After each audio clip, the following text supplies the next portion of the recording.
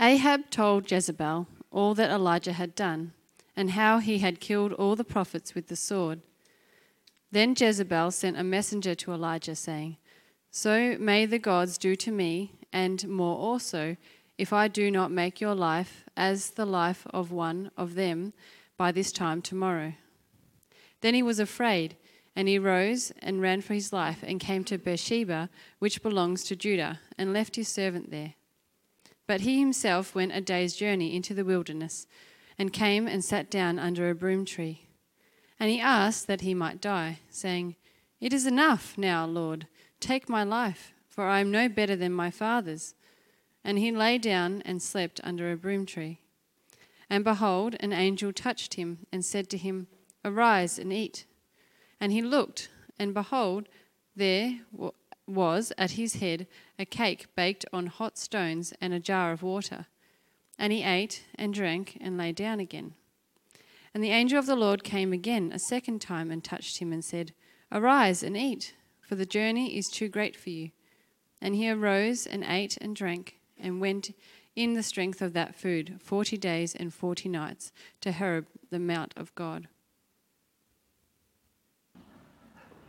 Have you ever had your expectations dashed? Have you ever really anticipated that something would happen, but it didn't? When I was 16, I had a memorable moment like this. It was big at the time, I assure you. I'd been given a car by my grandparents. I'd had it paid for I paid for it to get it up. It was in South Australia. I got it to Katherine, which is where I grew up. And I'd been waiting for the opportunity to get my driver's license. Now at the time, at 15 and 9 months, you could get your L's. So I got my L's. No worries, past that. I drove my car around with my parents in the passenger seat. I did the lessons, I practiced. I was all set for my P's test. You've got good memories of this, don't you? I took the test. I did pretty good on most of the big ticket items, hill start, U-turn. Don't think I passed the reverse parallel park, but I got to the end of the test full of hope and expectation that I'll soon have the freedom to drive my own car by myself. Yes. I went to the MVR, the motor vehicle registry up here, after the test, and I waited for the lady who had just spent an hour or so driving around town with me, her clipboard and pen at the ready, and I waited for her to give me the good news. She put her things away, she came back to me, and she said, "I'm sorry, you failed your test." What? How? Things began to run through my brain. I was sure I did everything right, except the reverse parallel park. I could drive. I could drive. I was supposed to be walking away with my license today. It turns out basically I'd swapped mirror check and shoulder check, and that had failed me every single corner of my entire test. So I failed. I can't remember how I got home, but I basically went to my room, shut the door, sat on the ground against it, and yep, I'm pretty sure there were tears. Look, the thing was, I didn't really fail things. That wasn't me. I didn't do that sort of thing. I didn't fail. I thought I'd set myself up with all the right circumstances to achieve my goal. And I had fully expected to have a new license that I could show off at school the next day. And my pride may have been a little punctured and may or may not have been elevating my anticipated fortunate position that I had a car and I would soon have my license. And in that moment, I was devastated. So I ask the question again, have you ever had your expectations dashed? Well, this week as we continue in our series, as you've heard, on 1 and 2 Kings, but 1 Kings this morning, Elijah has had his hopes shattered in spectacular fashion. So far, as we've gone through 1 Kings, we've seen, over the last few chapters, we've seen the life of Elijah as he undertakes God's task as God's prophet to the king and the people of Israel. specifically the northern kingdom in what by this time is a divided people of God. So far in his story, we've been introduced to a man who listens to God's word, confidently delivering that word to God's people and seeing firsthand that word go to work to great effect. But as we've just read together, that is not the Elijah we see in our passage this week. In 1 Kings 19, we find a fearful and dejected man sitting under a tree, looking for a swift end to his apparently failed life. How has that happened? Where has the fire gone? Well, as we look at this passage today, I want us to look at three sort of big ideas from this passage, four big ideas from this passage. Failing to focus on God leads to doubt. Doubt can lead to fear. Fear can lead to despair. But that God, in all of that, remains sovereign.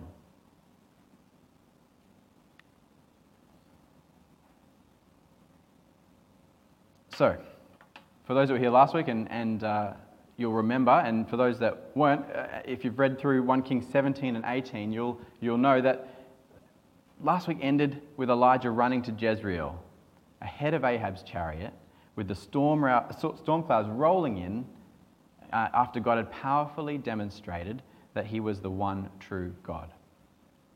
First, through the sending of fire from heaven, burning and destroying everything that it touched, and destroying any suggestion that Baal, the god that the Israelites had begun to worship, was anything more than a puffed up counterfeit.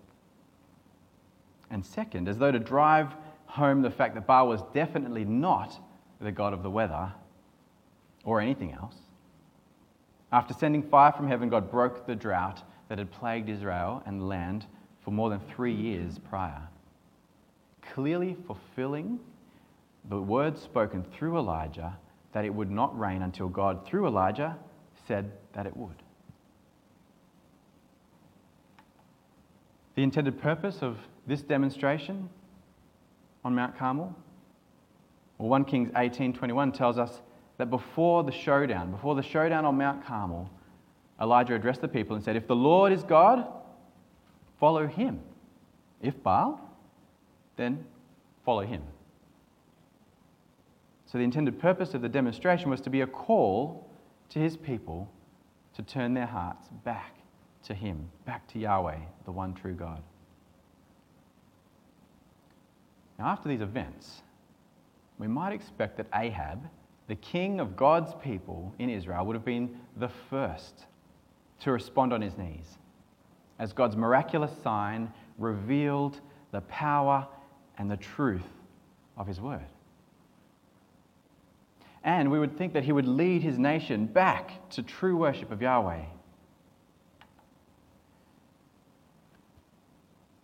In Deuteronomy 17:18-20, we looked at that a bit last week. We saw that God spoke through Moses, directing the future king to follow God's law so that his heart would not be lifted up against his brothers or above his brothers, that he would not turn aside from the Lord, and the king's kingdom and that of his children would continue. Earlier in Kings, as is on the screen, there's a chapter 2, as King David is handing over to his son Solomon. He reiterates these truths to Solomon. And he says from verse 2, if it's in, I don't have the full one on the screen, but if you want, it's 1 Kings chapter 2 in the Bibles. He says, I'm about to go the way of the earth.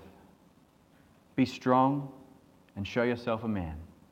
And keep the charge of the Lord your God, walking in his ways and keeping his statutes, his commandments, his rules and his testimonies, as it is written in the law of Moses, that you may prosper in all that you do and wherever you turn, that the Lord may establish his word that he spoke concerning me, saying, if your sons pay close attention to their way, to walk before me in faithfulness with all their heart and with all their soul, you shall not lack a man on the throne of Israel.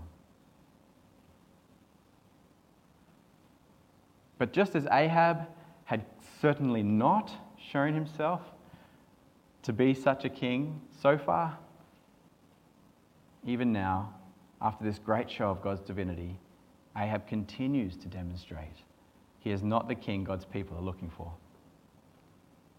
Instead of repenting and lifting his hands in worship of the God who can actually control the weather, Yahweh, the Lord, while the rain falls, Ahab runs off and tells his wife Jezebel all that Elijah has done, which was probably something like, "Oh, Jezebel, Elijah's kind of killed all 450 of my prophets of Baal," if he was Australian.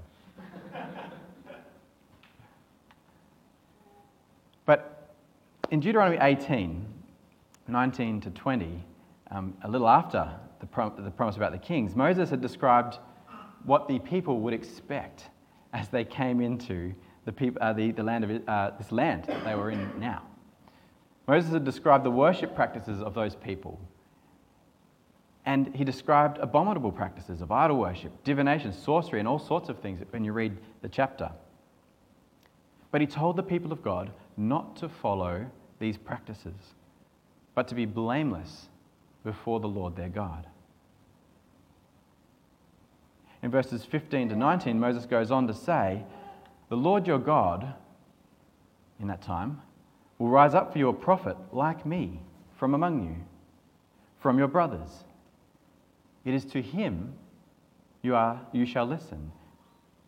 Just as you desired of the Lord your God at Horeb on the day of the assembly, when you said, 'Let me not hear again the voice of the Lord my God, or see his great fire any more, lest I die.' And the Lord said to me, 'They are right in what they have spoken. I will raise up for them a prophet like you from among their brothers, and I will put my words in his mouth, and he shall speak to them all that I command him. And whoever will not listen to my words that he shall speak in my name, I myself will require it of him.'"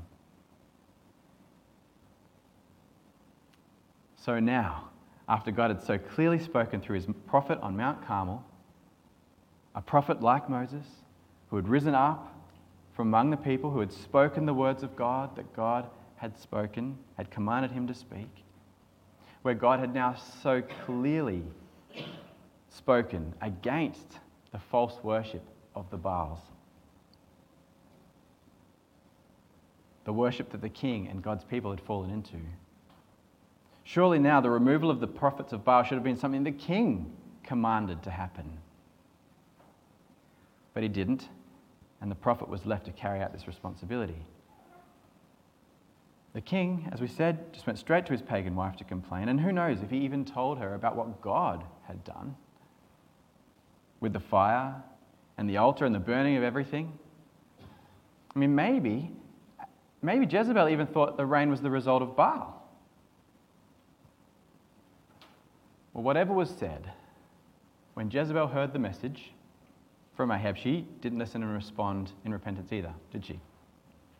Rather, she had a message taken to Elijah, swearing that she would see him dead, like the prophets of Baal, by the next day, calling a curse on herself by her gods, presumably Asherah, Baal maybe, that they ought to do worse to her if she had not achieved her purpose by then.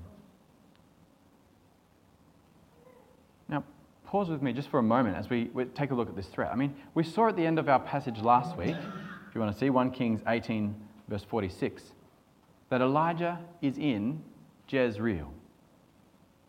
Ahab and Jezebel are in Jezreel. Why would she send a threat to Elijah and not just someone to kill him? I mean, only a couple of weeks ago, we read that she had been freely killing off the prophets of God. Elijah is there in Jezreel with them. Why not just send a detachment of soldiers, have him arrested? An assassin, maybe? Well, the Bible doesn't tell us. I mean, maybe she was afraid, as Ahab had appeared to be whenever he saw Elijah. Maybe she really was going to do it, but she liked the drama of sending a threatening message first, causing Elijah to suffer along the way. Very James Bond villain. At the very least, it was a clear example of some psychological warfare as she taunted Elijah.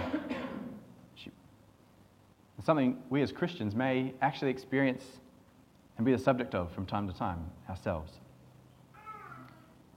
And I guess, to be honest, we need to be careful that how we might use threats, perhaps not threats of death, I hope, but how we might use threats to get what we want, to scare someone into submission from time to time. Little thing to think about along the way. Well, whatever was in Jezebel's mind, the reality was that the people had responded. They'd responded to God. In the moment that fire fell from heaven, the people fell on their faces. Chapter 18 says, and the Lord and declared, "The Lord, He is God. The Lord, He is God." The rain was falling. God had spoken. The next thing you know, well, the people might be turning away from her and her gods. And then where would her power be? I mean, she might even end up dead herself. Jezebel needed to get the prophet out of town. So whether she was going to kill him or just wanted to do the next best thing that she could think of to throw him off, she sends a curse-enforced threat. With Elijah out of the picture, the fickle Israelites would no doubt return to their idol worship, and her power would be restored. Now, with the words of Moses clearly in mind, in Deuteronomy 18, one might think that there is no way that Elijah was going to be put off by this.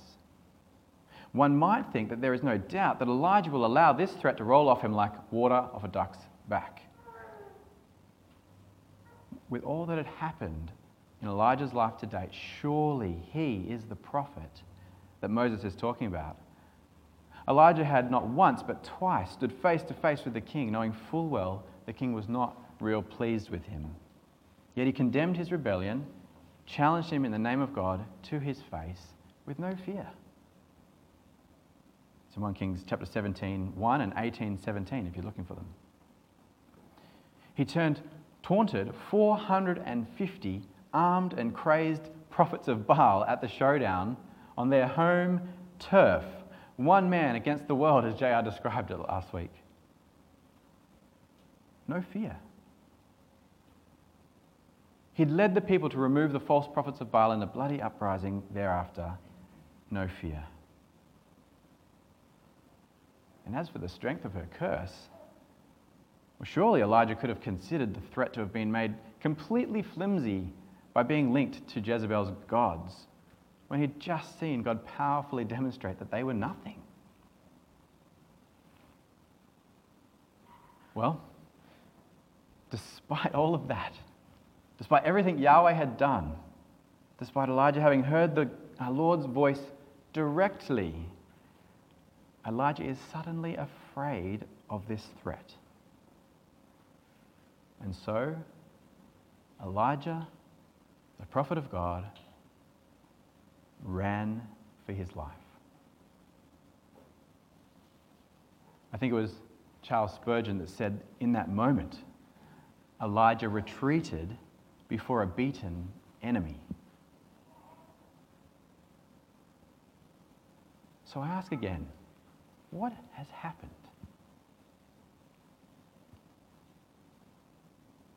Thankfully, as we read on, we get a little clue as to what has happened. And it seems that Elijah, in that moment, saw the resolve of the pagan queen and the foolish Israelite king. And in that moment, he formed a belief in his heart that the signs had not worked. The fire from heaven, the rain, a flash-like run of an old man through the desert, none of these things had caused their hearts to be softened. The signs had not brought them to their knees. And it seems in the heat of that moment, when the threat is made, the prophet of God had expected the outcome of the signs to be quite different. I mean, maybe in his heart, he kind of wondered if he was that prophet that Moses had foretold. The things that God had done.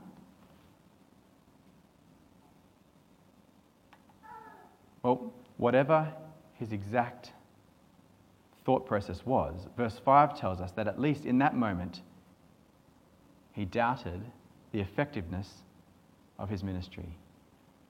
He said to God soon, "I am no better than my fathers." He had failed. He'd failed to bring the king and queen, and thus the people of God, back to God. He had failed to turn their hearts. And he let his doubt cause his eyes to fall from his focus on the one true God. And he was afraid. And he ran. Brothers and sisters, this is not a risk that's unique to Elijah. I mean, we may allow ourselves to be surprised by the sudden change in the prophet's demeanour, but are we really much different? When we ourselves start to focus our attention on our own circumstances, when we let our eyes drop from a focus on God, isn't that where our doubt begins to creep into? I mean, of course, when it does happen, and I would almost guarantee that it will at some point, probably more than once, that's a good early signal to go to his word, to be reminded that you can trust the Lord. In that moment, when you recognize doubt forming, look to Jesus, the founder and perfecter of your faith. Hebrews 2:12. Like the Father seeking Jesus' help for his Son in Mark 9:24, cry out to Jesus, "I believe. Help my unbelief." Because if we don't, as Elijah discovered, our doubt can lead to fear.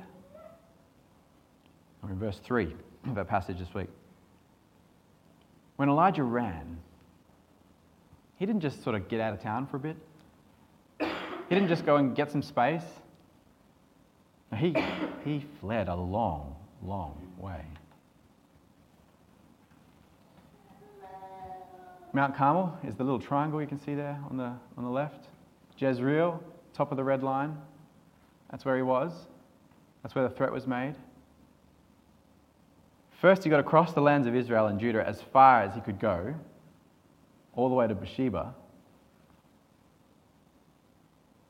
some 173 kilometres as far as roads exist today. He was out of the land of King Ahab and Jezebel and right down to the bottom of the southern kingdom of Judah. And at this time, that was ruled by King Jehoshaphat. But it seems that even in the relative safety of God's people in Judah, that was not enough for Elijah. And after leaving his servant behind in Beersheba, Elijah walked even further, a whole day, out into the desert and out of the land of Judah. There's no line, but he's now somewhere out there in the desert. We don't know. How far is a day's journey?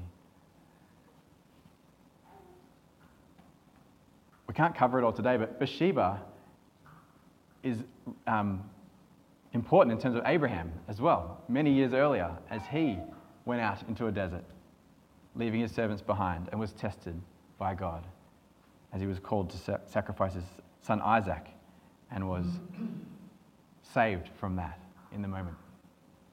So have a look in Genesis chapters 21 and 22 if you'd like to look back and see some of, in God's providence, how he just brings all these things together. In the desert of Sinai, Elijah had pretty well got as far away as possible. And having made it to his apparent destination, the middle of nowhere, Elijah slumps down under a broom tree, some relative shade, some relative relief in a parched landscape. An exhausted, fearful, and despondent man of God. In thinking about this response of doubt leading to fear, I couldn't help but think of Peter many years later. In Matthew 14, we see a story of Matthew and his moment of doubt, a moment of doubt. He and his fellow disciples had been with Jesus as he traveled the Judean countryside, declaring the good news that he, Jesus, had come to save his people. That God's plans spoken over centuries were coming to fulfillment. That God himself in Christ had come to his people to die in their place, to bring and to gift his people forgiveness for their own rebellion against him. The intended purpose of this demonstration, it was a call to his people to turn their hearts back to him. As JR pointed out last week, Jesus was the ultimate fulfillment of God's word through Moses in Deuteronomy 18. Jesus was the prophet who had risen up from among them and to whom they were to listen. Jesus, like Elijah and Moses before him, had demonstrated that he spoke God's own words through amazing signs. And in Matthew 14, Jesus turns 5 loaves and 2 fish into food enough for a great crowd. More than 5,000 people in the other Gospels are recorded. After this amazing thing that Jesus has just done, he sends his disciples out in a boat. Jesus remains to pray. And we pick up our story at verse 23 of Matthew chapter 14. God's word says, "When evening came, he, Jesus, was there alone. But the boat by this time was a long way from the land, beaten by the waves, for the wind was against them. And in the 4th watch of the night, so very early in the morning, he came to them, Jesus, walking on the sea." Walking on the sea. But when the disciples saw him walking on the sea, they were terrified and said, "It is a ghost!" And they cried out in fear. But immediately Jesus spoke to them, saying, "Take heart, it is I. Do not be afraid." And Peter answered him, "Lord, if it is you, command me to come out to you on the water." "Come," he said. So Peter got out of the boat and walked on the water, and he came to Jesus.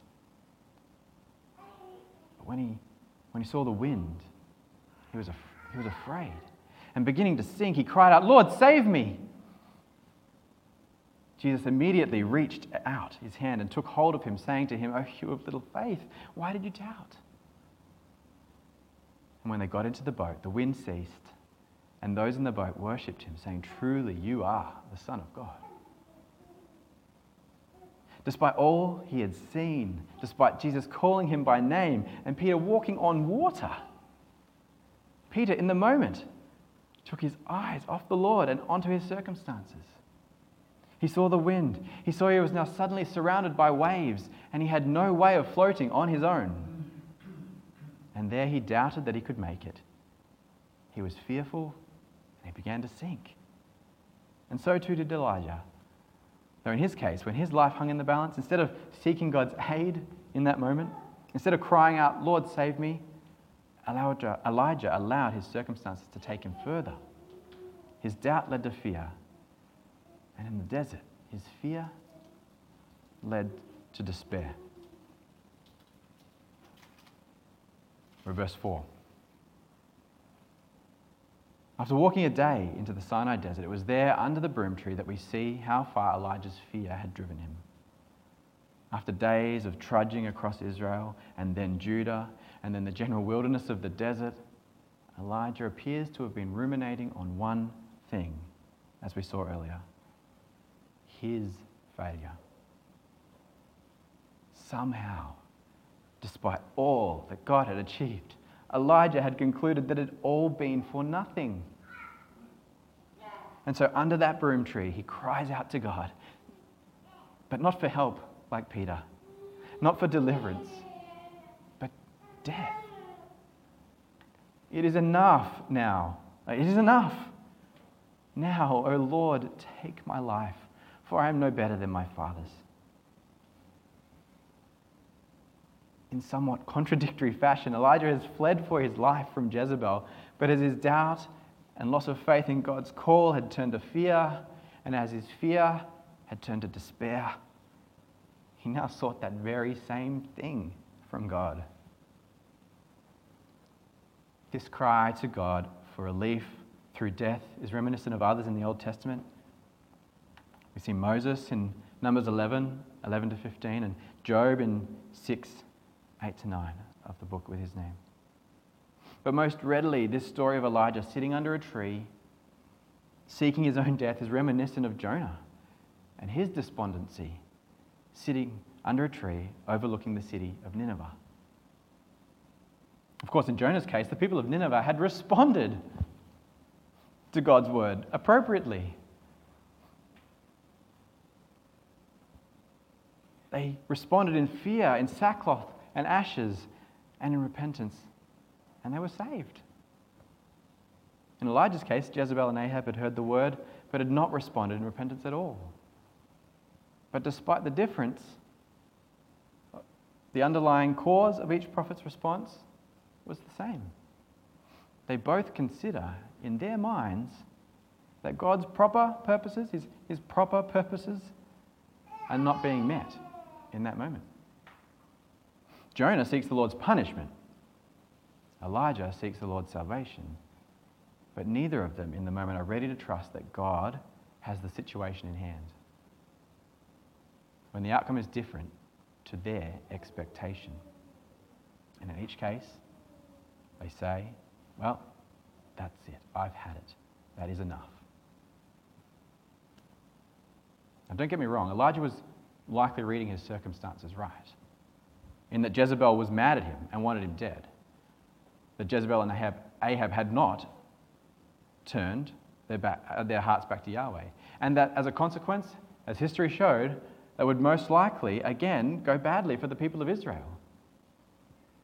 But did that mean that God's promises or his purposes had failed? Did that mean that Elijah had failed? No. But Elijah allowed his expectation for what precisely he thought should have happened after the showdown at Mount Carmel. The dramatic repentance of the king and queen was clearly in his mind. And when God's plans were at odds with his own, well, those circumstances became unbearable. Ironically, while Elijah wanted the king and queen to say, "The Lord, he is God. The Lord, he is God," in that moment when his doubts led to fear and he ran, Elijah was effectively saying, Elijah, he should be God. Elijah, he should be God.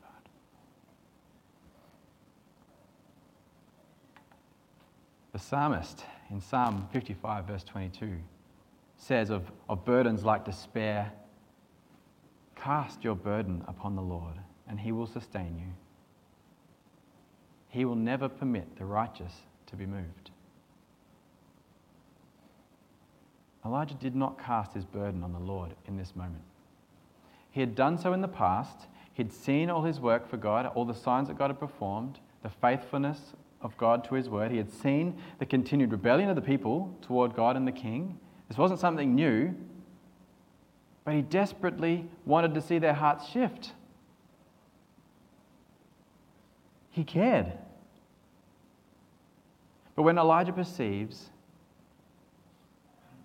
the sign of all signs, the coming of God's fire again, when that sign did nothing to change the hearts of the wayward king and queen, he cares, he is devastated, and he blames himself. He does not cast his burden on the Lord.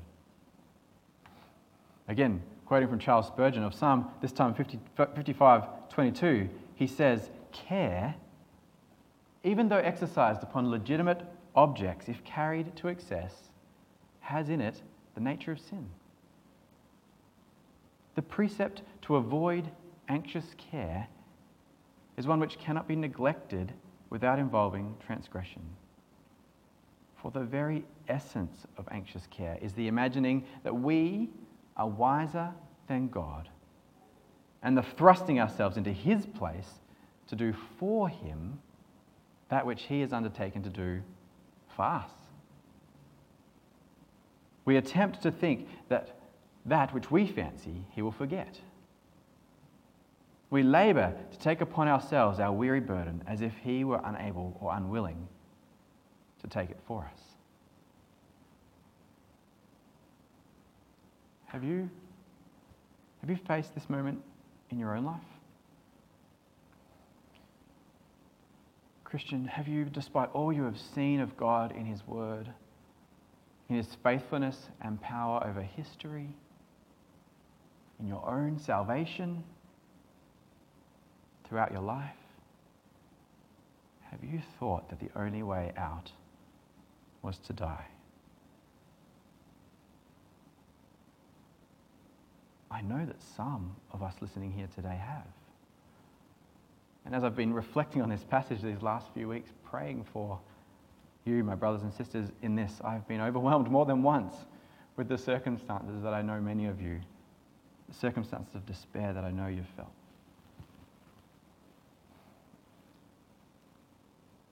Like Elijah, so often we can elevate our own expectations that God will move in the way we think he should. And when we pray for it, when we want it, and yet it does not come about, we doubt God's hand. We doubt his sovereignty. We doubt his security. We fear that we are inadequate. We fear that our choices, that our actions are in that moment more powerful than those of God. And that they have not turned the circumstances the way we thought they would. In fact, we might even think that somehow, out of God's control, we have caused the problem in the first place. In these times, we can become fearful of others around us. We can run from them. In these times, like Elijah with his servant, we can send our friends away. Send people that might be able to help us away so that we can be alone. We might even blame those people for our circumstances and so refuse to talk to them as we wallow in our misery. Or maybe we isolate ourselves in a vain attempt to somehow spare our friends from the grief and misery that we're experiencing, as though somehow that is what they would want. In our isolation, we then ruminate on what appears to us to be a hopeless situation, a situation we could not possibly bear on our own, and we see no way out. And of course, these don't usually happen out of the blue. In fact, if we look back on Elijah's life, we see that the cracks were starting to show for some time. As J.R. pointed out in 1 Kings 17, verse 20, with the widow of Zarephath, Elijah took to accusing God of allowing the widow's son to die, either angrily attributing it to Elijah himself being at the home, or even possibly indignantly, how could you let this happen? I was here. Later in chapter 18, 22, despite Obadiah's message to Elijah in verse 13 that he had saved 100 other prophets of the Lord, Elijah stands and appears on Mount Carmel to dismiss any thought that there was anyone else but him standing up for God amongst God's people.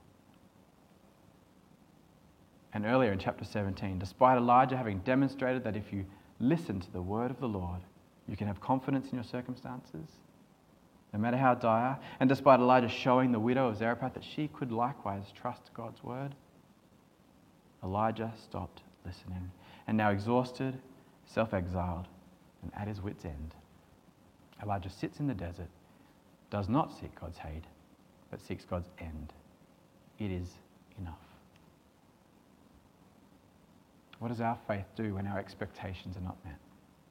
When we invest time and love into a person's life, a spouse, a friend, a child, when we pray for them, guide them, tell them of their need for the saving work of Christ in their life, and yet we see no sign of change in their lives.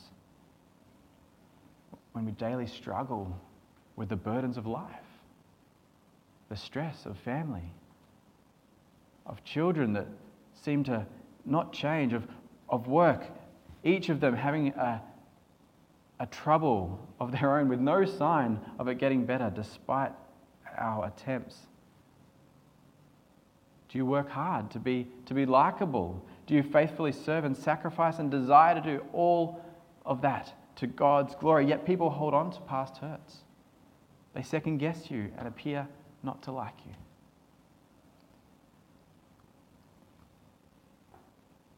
Maybe you wrestle with your experience of church. Maybe you wrestle with the experience of this church. It's not what I thought it would be. It's not grown as fast as it should. It's not doing the things I thought it would.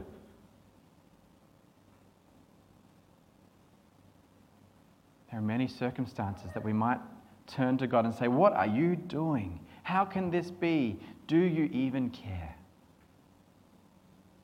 How often with our limited imagination do we look at our circumstances and compare them with the circumstances that we desire? Even good things, things that we figure are in line with God's will, yet without full insight, our imaginings turn to demands and we say, how could this possibly be God? Something has clearly gone wrong. I'm to blame. Why do we do this? I think at least one reason. Like Elijah, in our sin, we try to trust God rather than actually trusting Him. We walk by sight. We try and achieve our things and we hold on to them. And in our limited sight, we forget to walk by faith. In Elijah's case, in the moment, what could possibly have been better than the repentance and faith of Ahab and Jezebel and the restoration of the faith of the nation once more? In that moment, how could there possibly have been a better outcome? Well, we have the benefit of hindsight, don't we? In God's plan, how about the appearance of a greater king? King Jesus. God made human to atone for all of the sins of God's people in the whole world, not just Israel, and to draw even more people, me, you, all the nations, to Himself. While our sight sees only the circumstances around us, our faith trusts that God not only cares and has those circumstances in hand, but we can also trust that God has better plans than we do. And so, with Elijah, we move to our final big idea. Our circumstances may lead us to doubt, fear, or despair, but God, in His glory, remains sovereign. Verse 5. After Elijah cries out to God, he lays down to sleep under the broom tree. But rather than allow him to die as requested, thankfully, while he sleeps, an angel comes to him, touches him, and says, "Arise and eat." Elijah looks, and at his head is a cake of bread and water supplied by the angel. Elijah gets up, eats, and lays down again. The angel of the Lord comes to him again and says to Elijah, "Eat, arise, the journey is too great for you." And again provides a cake of bread and water. Incredibly, despite his current stance towards God and his methods, God has not left Elijah.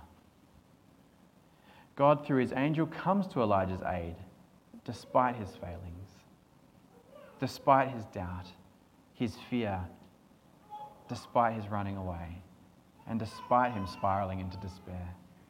God is not fazed. Our reactions don't dictate God's control.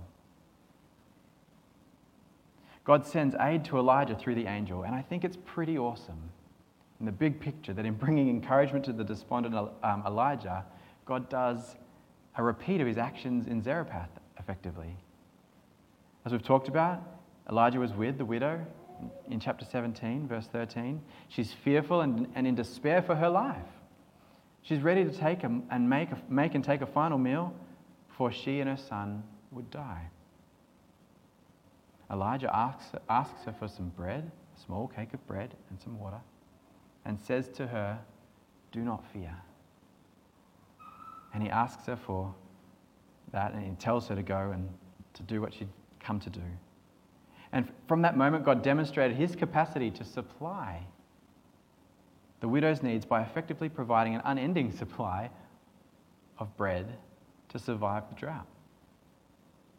Now, in this moment, in the same way, God sustains Elijah with the same provision, and in that moment, God's saying to Elijah, "Do not fear." Elijah eats again and then goes in that strength of the food for 40 days and 40 nights. It's a pretty decent period of time on a couple of pieces of bread. The angel was clearly right in saying that that journey would be too great for Elijah without God's supply. He was ready to give up before that. This was going to be too much for him.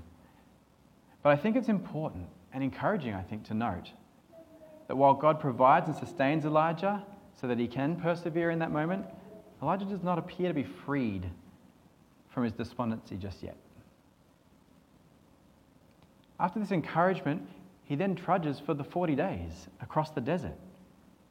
Incidentally, one day for each year that Israel did the same thing in the same desert after they failed to trust God at his word. So while Elijah is sustained, we see, and we'll look more next week, that his underlying concern remains. He has not had a sudden reversion to his strong and confident self. It seems that during the 40 days of wandering, his melancholy remained. He may have even still been ruminating on his apparent failure. But God sustained him through it, allowed him to continue to go. And in God's providence, he arrives at Horeb, the Mount of God, the place where God, again through the angel of the Lord, met Moses in the burning bush, and where he then later gave Moses the law, and where he will also meet with Elijah. We'll talk about that next week. And of course, it's not just Elijah that spent 40 days and 40 nights in the desert either. Our Lord Jesus, at the beginning of his 3-year ministry on earth, was also led into a 40-day trial in the desert.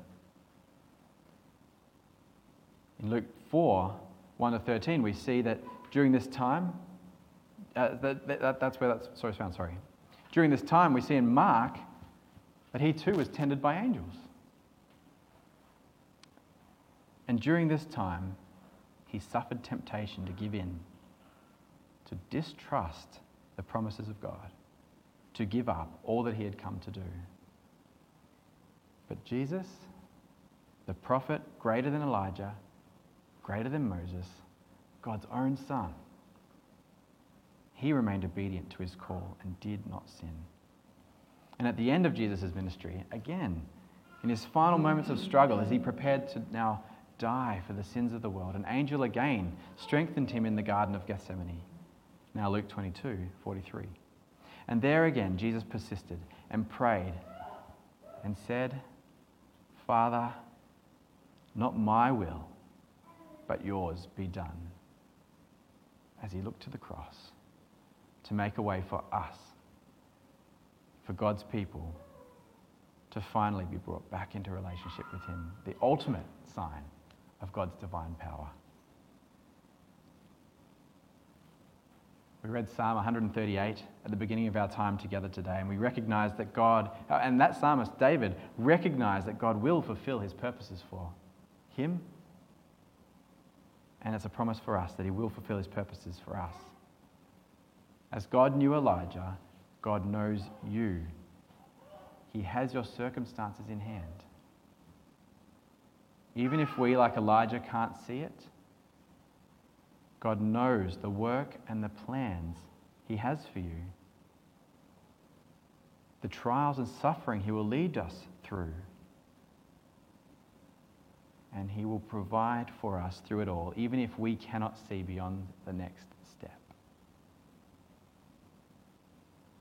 Paul in 2 Corinthians 12, 9-10 tells us that Christ provides us sufficient grace for today and for all he has prepared for us to do. Friends, we don't provide the grace. Our faith is not so steady that we will not stagger. But we can rely on a divinely given confidence in an all-sufficient God. So if you today are in a place of doubt or fear, if your expectations have been dashed, if your circumstances are so overwhelming that you don't know how to go on, if you're in despair even, would you take heart? God knows the plans and the work He has prepared for you to do. He sees you. He knows you, and He will supply all you need to achieve His purposes. Call out to Him. Reach out your hand in the storm and seek the help of your brothers and sisters in Christ here today too. Talk about what's going on. Pray together. Find peace and joy together in Him. Trust that He can supply. Of course, if you've not yet accepted Christ's invitation of forgiveness that I've spoken about this morning, if you don't know this hope or how this hope is even possible, let me assure you that it is. And you can have that hope. Jesus calls His people to believe that He is the Lord, to repent and to turn away from the life lived for yourself and to live for Him and His glory. And I'd love to talk to you about that if you haven't, or if you'd like to over lunch. And so, in light of this great love of Jesus, just as the psalmist said in Psalm 55:22 that we read earlier, the Apostle Peter, many years after his experience with Jesus in the boat, wrote in 1 Peter 5:6-11 these words, an encouragement to Christ's followers. So let me close by reading God's word to us, and then we'll spend some time singing and praying as we respond to that word in song. God's word says, "Humble yourselves, therefore, under the mighty hand of God, so that at the proper time He may exalt you, casting all your anxieties on Him because He cares for you. Be sober-minded, be watchful. Your adversary, the devil, prowls around like a roaring lion seeking someone to devour. Resist him, firm in your faith, knowing that the same kinds of suffering are being experienced by your brotherhood throughout the world. And after you have suffered a little while, the God of all grace, who has called you to His eternal glory in Christ, will Himself restore, confirm, strengthen, and establish you. To Him be the dominion forever and ever. Amen." God has conquered death through Christ's work on the cross. He can and will sustain you through this time, no matter how long that time is, and until He calls you to come home with Him to His eternal glory. Will you trust Him with your circumstances today? Let's pray together as Jared comes up to lead us.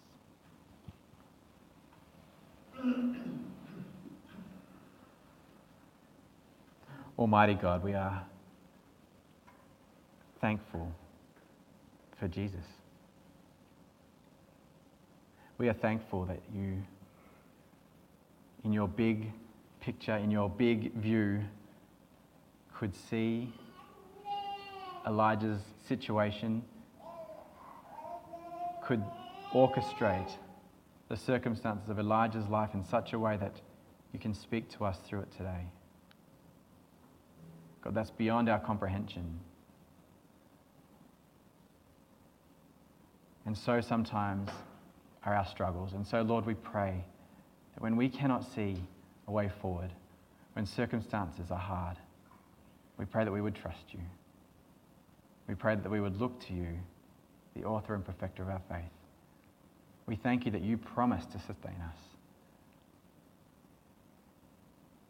You are an awesome God. Challenge us now, Lord. Bring to mind for us as we reflect on your word, where you would have us change. Bring to us encouragements, Lord, as we look back and see what you've done for us. Lord, we pray that you would be Lord of our lives. In Jesus' name we pray. Amen.